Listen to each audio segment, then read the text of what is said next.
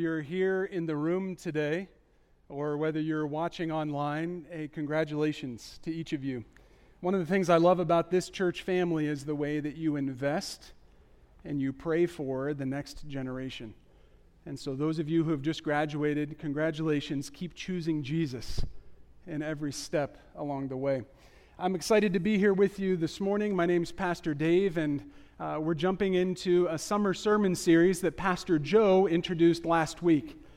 If you have your sermon notes with you from the bulletin, go ahead and grab those, take them out now. If you didn't grab a bulletin, you can head back and get one of those before we get started. But what you'll see at the top of these sermon notes is the statement that we want to be making that goes against what our culture says. Our culture screams to you, follow your heart. And what we want to do this summer is change that from a statement about what we want to do to the statement that's written here, Jesus, may I follow your heart. A totally different feel to that statement. And Joe talked last week about how the intellect and the emotions and the actions, all of those things are part of the heart that can be taken to Jesus to follow what he wants from us. And so today, we want to talk about the first in a series of habits that will help you as you take your heart to the Father. And the big question for today, the title of today's message is, what is prayer?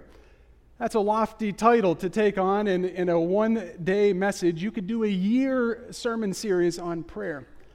But the reason that this is so important, the reason that we're starting with this habit, is that we want to be increasingly a church family that is committed to prayer, both publicly, like what Keith just did for these graduates, and privately at home in the quiet places.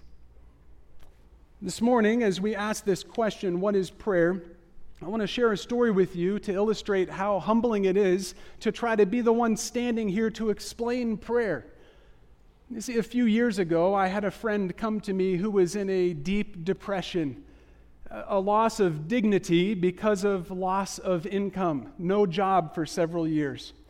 And this friend explained to me two sides of the pain that he was feeling. His relationship with his wife was strained, and his relationship with his middle school-age daughter was stressed.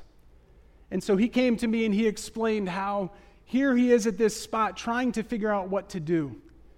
And I looked at this friend of mine and I said, wow, I don't have much advice for you, but when I'm in these situations, typically I go to God and I talk to him in prayer. Now, this friend who was coming to talk to me was not a believer, not somebody who was used to praying all the time.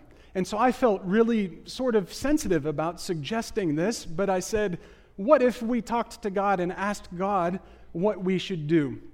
And this friend said, okay, that would be great. Why don't you pray?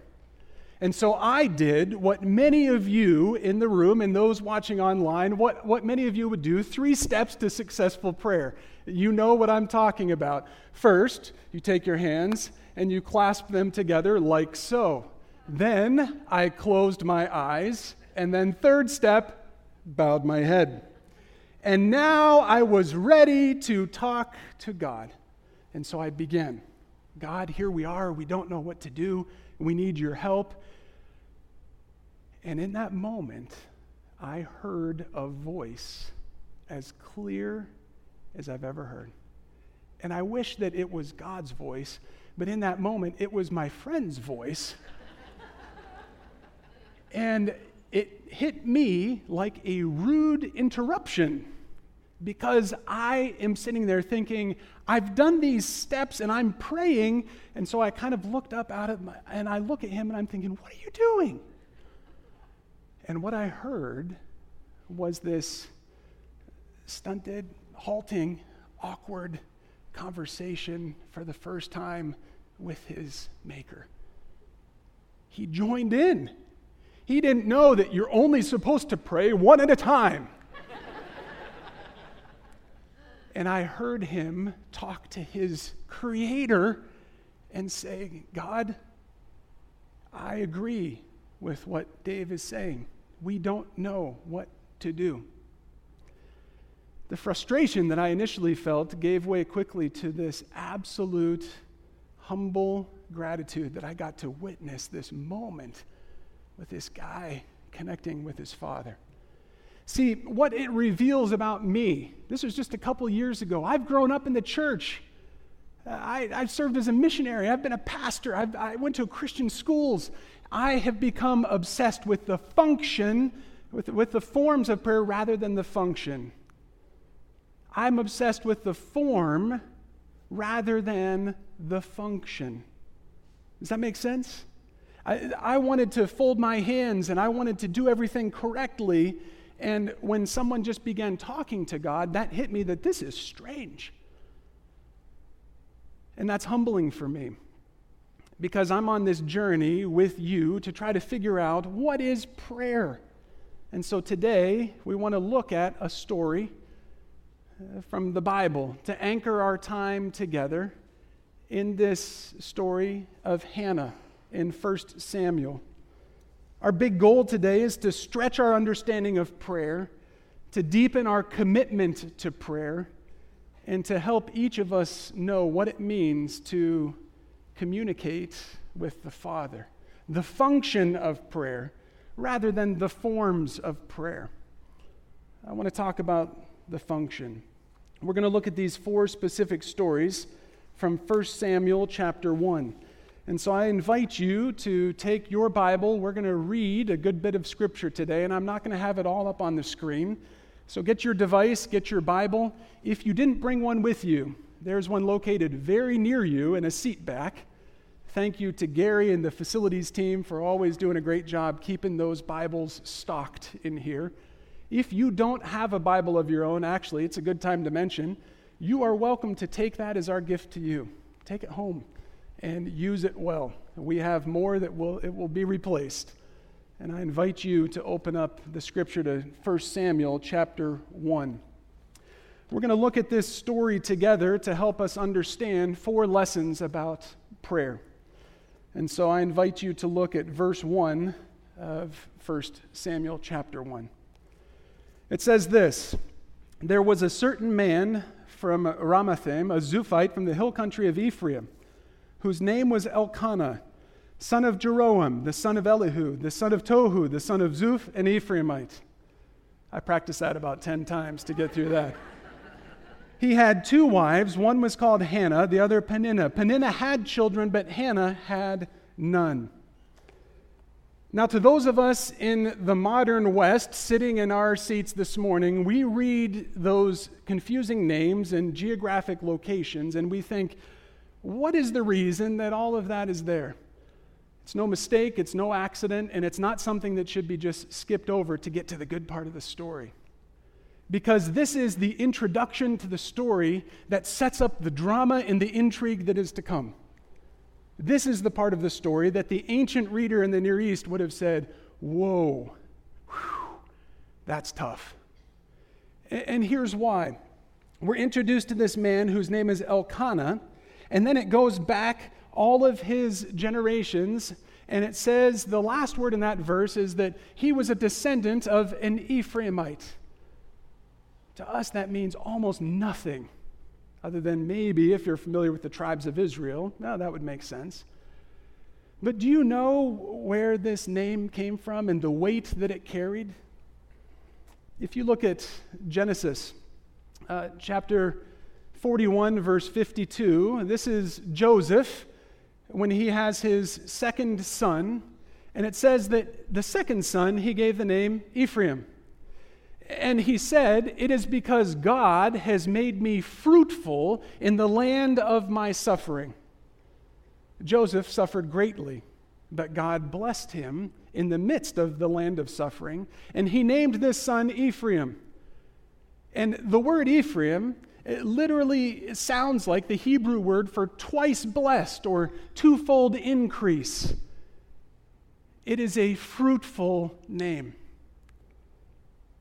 And so when you are introduced to Elkanah, the Ephraimite, in verse 1, and then you hear in verse 2 that he has 2 wives, one of whom has been fruitful and has lived up to the expectations in the family name, the tribe, and the other who has been a miserable failure in the eyes of the tribe.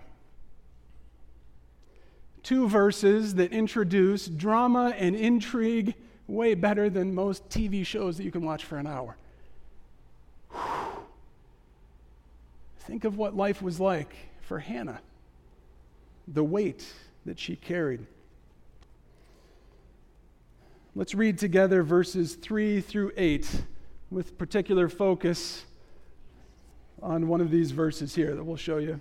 We'll get up into verse 9 in just a second. Year after year, this man went up from his town to worship and sacrifice to the Lord Almighty at Shiloh, where Hophni and Phinehas, the two sons of Eli, were priests of the Lord. Whenever the day came for Elkanah to sacrifice, he would give portions of the meat to his wife Peninnah and to all her sons and daughters. She had many. But to Hannah he gave a double portion because he loved her, and the Lord had closed her womb. Because the Lord had closed Hannah's womb, her rival, Peninnah, kept provoking her in order to irritate her. This went on year after year. Whenever Hannah went up to the house of the Lord, her rival provoked her till she wept and would not eat. Her husband Elkanah would say to her, with tremendous sensitivity, by the way, "Hannah, why are you weeping? Why don't you eat? Why are you downhearted? Don't I mean more to you than 10 sons?" Not a good question to ask, gentlemen. Let me just warn you on that one. Notice in verses 3 through 8, the time frame and the trigger. The time frame that is mentioned is year after year after year. Elkanah would go up to make a sacrifice. And then year after year after year, Peninnah would provoke Hannah to the place where she was not able to eat, and she would weep. This went on over and over and over. The time frame, continual. The trigger, the celebratory worship at the temple. It just kept happening over and over. And so every time Hannah would go to what was supposed to be the special place, it felt terrible to her because of the pain she felt in her heart. There were multiple voices speaking into this drama. One is Peninnah with a provoking voice. One is Elkanah trying to provide, but not scratching the deep soul itch that Hannah had. He's giving her extra meat. He's saying, well, I love you. Isn't that enough? It was not enough for Hannah. And then we get to this amazing verse, this first part of verse 9. And it's on the screen here because I would like to add emphasis to it. Once, when they had finished eating and drinking in Shiloh, Hannah stood up. Hannah stood up. To you and me, standing up after a meal does not seem that significant. It's a normal practice. Get up, push the chair in, and we go on with what we're doing.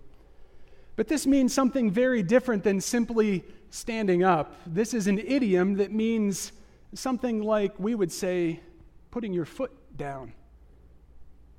Hannah stood up. She put her foot down.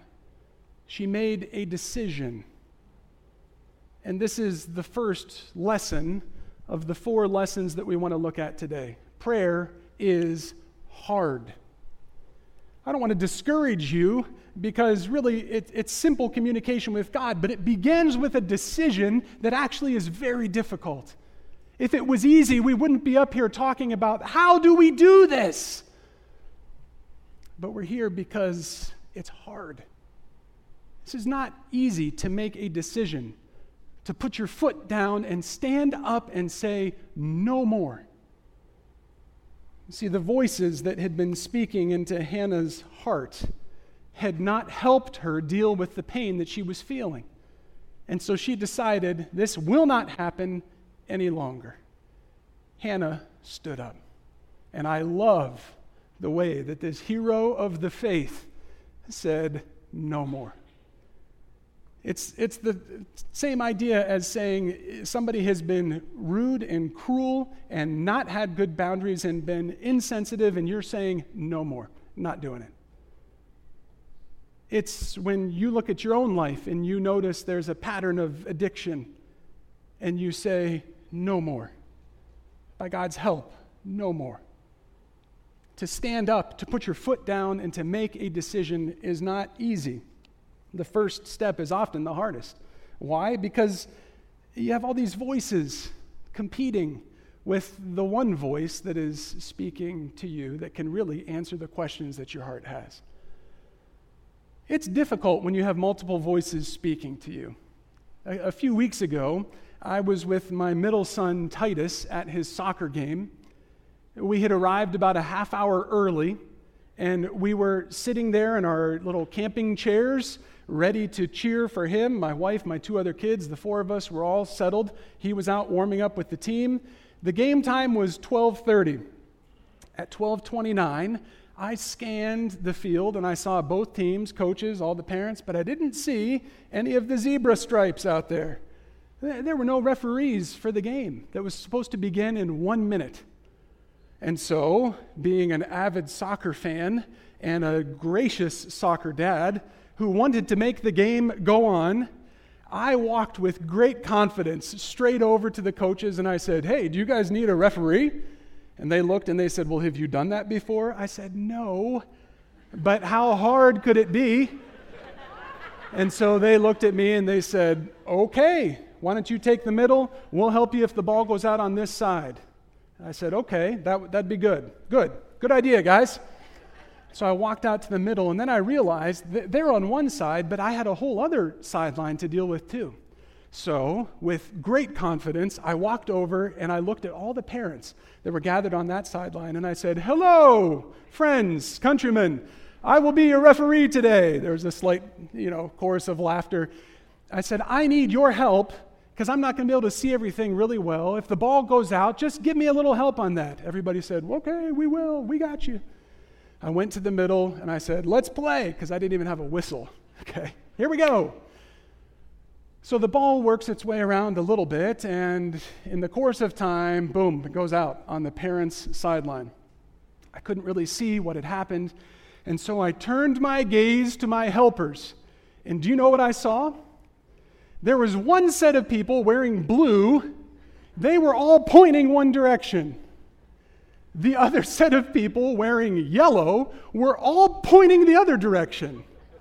And I looked and I thought, oh boy, this is bad. Because there's two voices pointing two different directions, and it now is up to me to put my foot down, stand up, and make a decision. And so I said, it is a blue ball. And they took it and threw it in. But every decision that day was awful because I was disappointing a whole half of the audience who was there.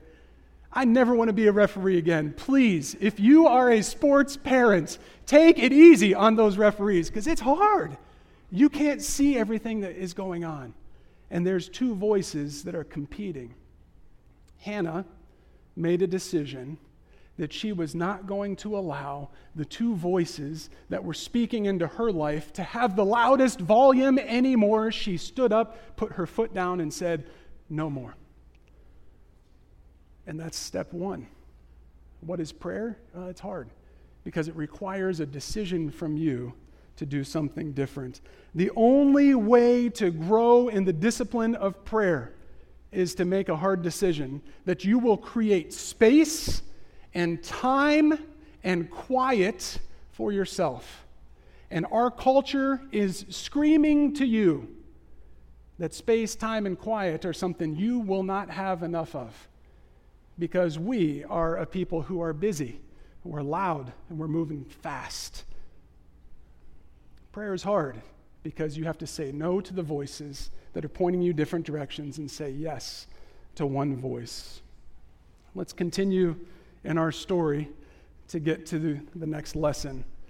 Let's look at the next scripture. We're going to look at verses 9 through 16 with focus on a couple specific verses. Let's look at the second part after she stood up. Now, Eli the priest was sitting on his chair by the doorpost of the Lord's house.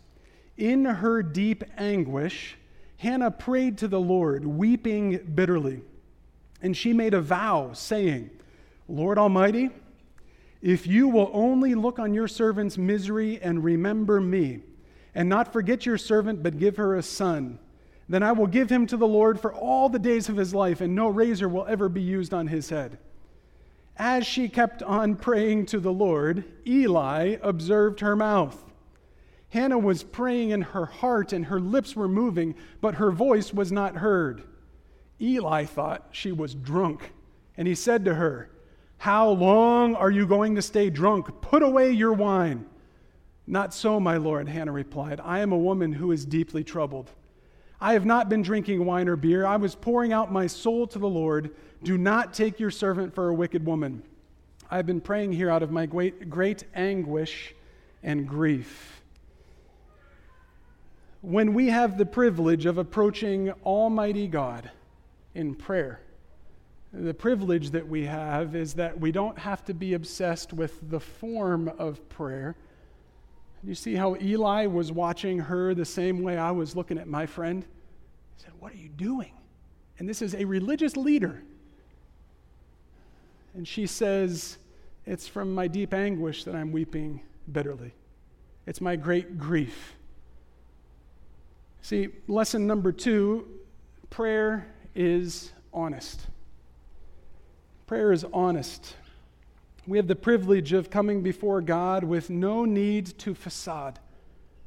There's nothing that we need to hold back and hide. The problem for you and for me is that in our culture, we have become accustomed to curating our images and cropping them and filtering them and feathering them to make them look presentable. And that is a disease that has in some ways crept into our souls also. It's not just out there on social media that we do it right here in this room, in the hallways of this facility, in our relationships with one another. We facade and we filter and we present something that doesn't necessarily match what's going on the inside. Prayer is an opportunity to be honest. You see, people look at the outward appearance, but God looks at the heart. A couple chapters later in this same book, in chapter 16, 1 Samuel 16:7 says, The Lord does not look at the things that people look at. People look at the outward appearance, what's cropped and curated and filtered and feathered, but God looks at the heart. He knows you. There's no reason to hide anything from him. He is one that you can be honest with. There's an amazing scripture in Psalm 62. It says, Trust in him at all times, you people. Pour out your hearts to him, for God is our refuge. Most of the time, I'm convinced in the way that I pray is that I still have that little filter on top of the pitcher of my prayers, and I turn it and decide what strainer I want to use, what filter, and I pour out, but the ice stays back. And the idea is that we take the top of the pitcher off and we turn it over and we pour it out because God is our refuge. He is the one who is ready to hear what's going on in our hearts. He knows it anyway. No filter prayer. It's honest. If you want to observe what honest, no-filter prayer looks like, I have a challenge for you. Over these next 30 days, read 5 Psalms a day. And you will, over the course of 30 days, complete the whole book of Psalms, and you will have encountered raw, honest emotion in ways that sometimes are shocking. I've never heard a prayer prayed publicly that says, May the children of my enemies be fatherless orphans. That's the kind of, I'm like, whoa, but that's a prayer. The rage that the writers of Psalms, it's not just David, lots of writers, the rage that is expressed is shocking. The deep disappointment, the abandonment, the fear. on the other side of the spectrum, the elation, the excitement, the overwhelmed gratitude. See, our culture says, follow your heart, trust your emotions, and we're saying, that's not the way to do it. Sometimes in the church, we say, stuff the emotions, don't pay attention to those. That's not the way to do it. Scripture says, take those to the Father and pour them out before Him, because He's a good Father. And when we do that, we're being honest. Just pour. Be done with the hiding. There's no reason for you to hide from the one who knows everything about you. There's no other person on the face of the planet who knows you like your Father. Your own family doesn't know you because you have the amazing capacity to put walls up and to seal off your heart from people really knowing you. Your Father knows you. Take your heart to Him. Be honest before Him. Let's continue in our story with Hannah, verses 17 and 18. We'll look specifically at these for just a moment. Eli answered her, "Go in peace. May the God of Israel grant you what you have asked of Him." She said, "May your servant find favor in your eyes." Then she went her way and ate something, and her face was no longer downcast. The movement and the food and the appearance were all impacted. Lesson number 3, prayer is healing.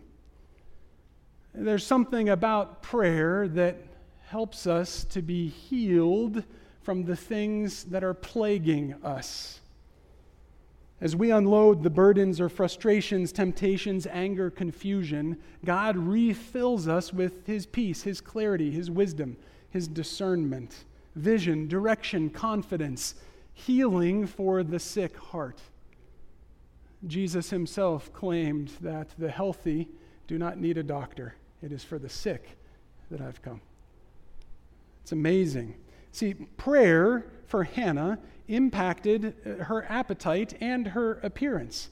She felt a healthy desire for food. Her face was no longer under this dark cloud and downcast. Something had changed.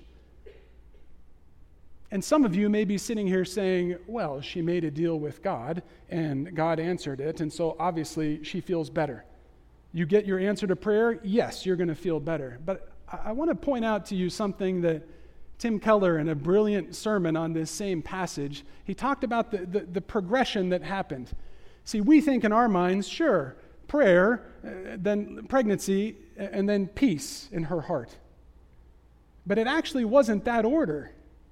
Because what Scripture records is that she prayed, and that was what gave her the peace.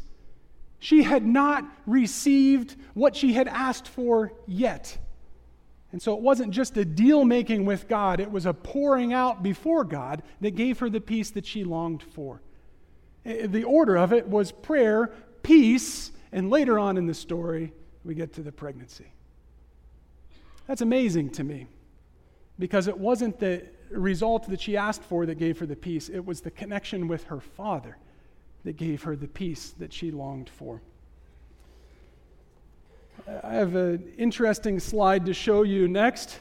This is a picture of my earthly father from about 25 years ago. His name is Bob. He's a great guy. I got to be careful here because he'll be watching this later online. But I called him this week and I said, "Dad, I'd like to tell the story about 25 years ago and the healing journey that our family went through. Could I have the picture?" Mom and Dad both knew the picture that I was talking about, and it's the one that's on the screen. I want you to take a look at this picture of my dad, and I want you to try to determine what needs healing. It's like a game show a little bit. You look at his face. We were laughing when I talked with him on the phone because he said, "So tell me again, you're going to put up a picture of my face and have people critique what's wrong with my face?" I said, "Correct. I'm going to do that, and I'll compile a list of all the people's ideas and send it to him next week for Father's Day." What a gift I can give to my dad. So please be creative in what you observe about my dad's face. This picture has become sort of iconic for our family because at the time it was taken for his work. we had no idea. We didn't know. My dad was visiting with a doctor friend of his who took a look at him and said, "Bob, you have a tumor growing in your neck."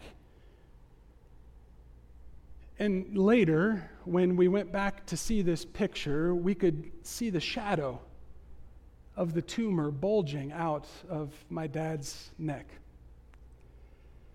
And this friend looked at him and said, "Listen, you need to get to see a surgeon." And so not long after that, my dad was under the knife, and they removed a tumor that was impacting his thyroid. And because of a friend pointing it out and a surgeon's intervention, Dad is still enjoying a healthy journey at this point, 25 years later. I'm so grateful that a friend pointed it out and that a surgeon was able to help. But I show you this picture because he didn't even know he needed it. We were blissfully unaware.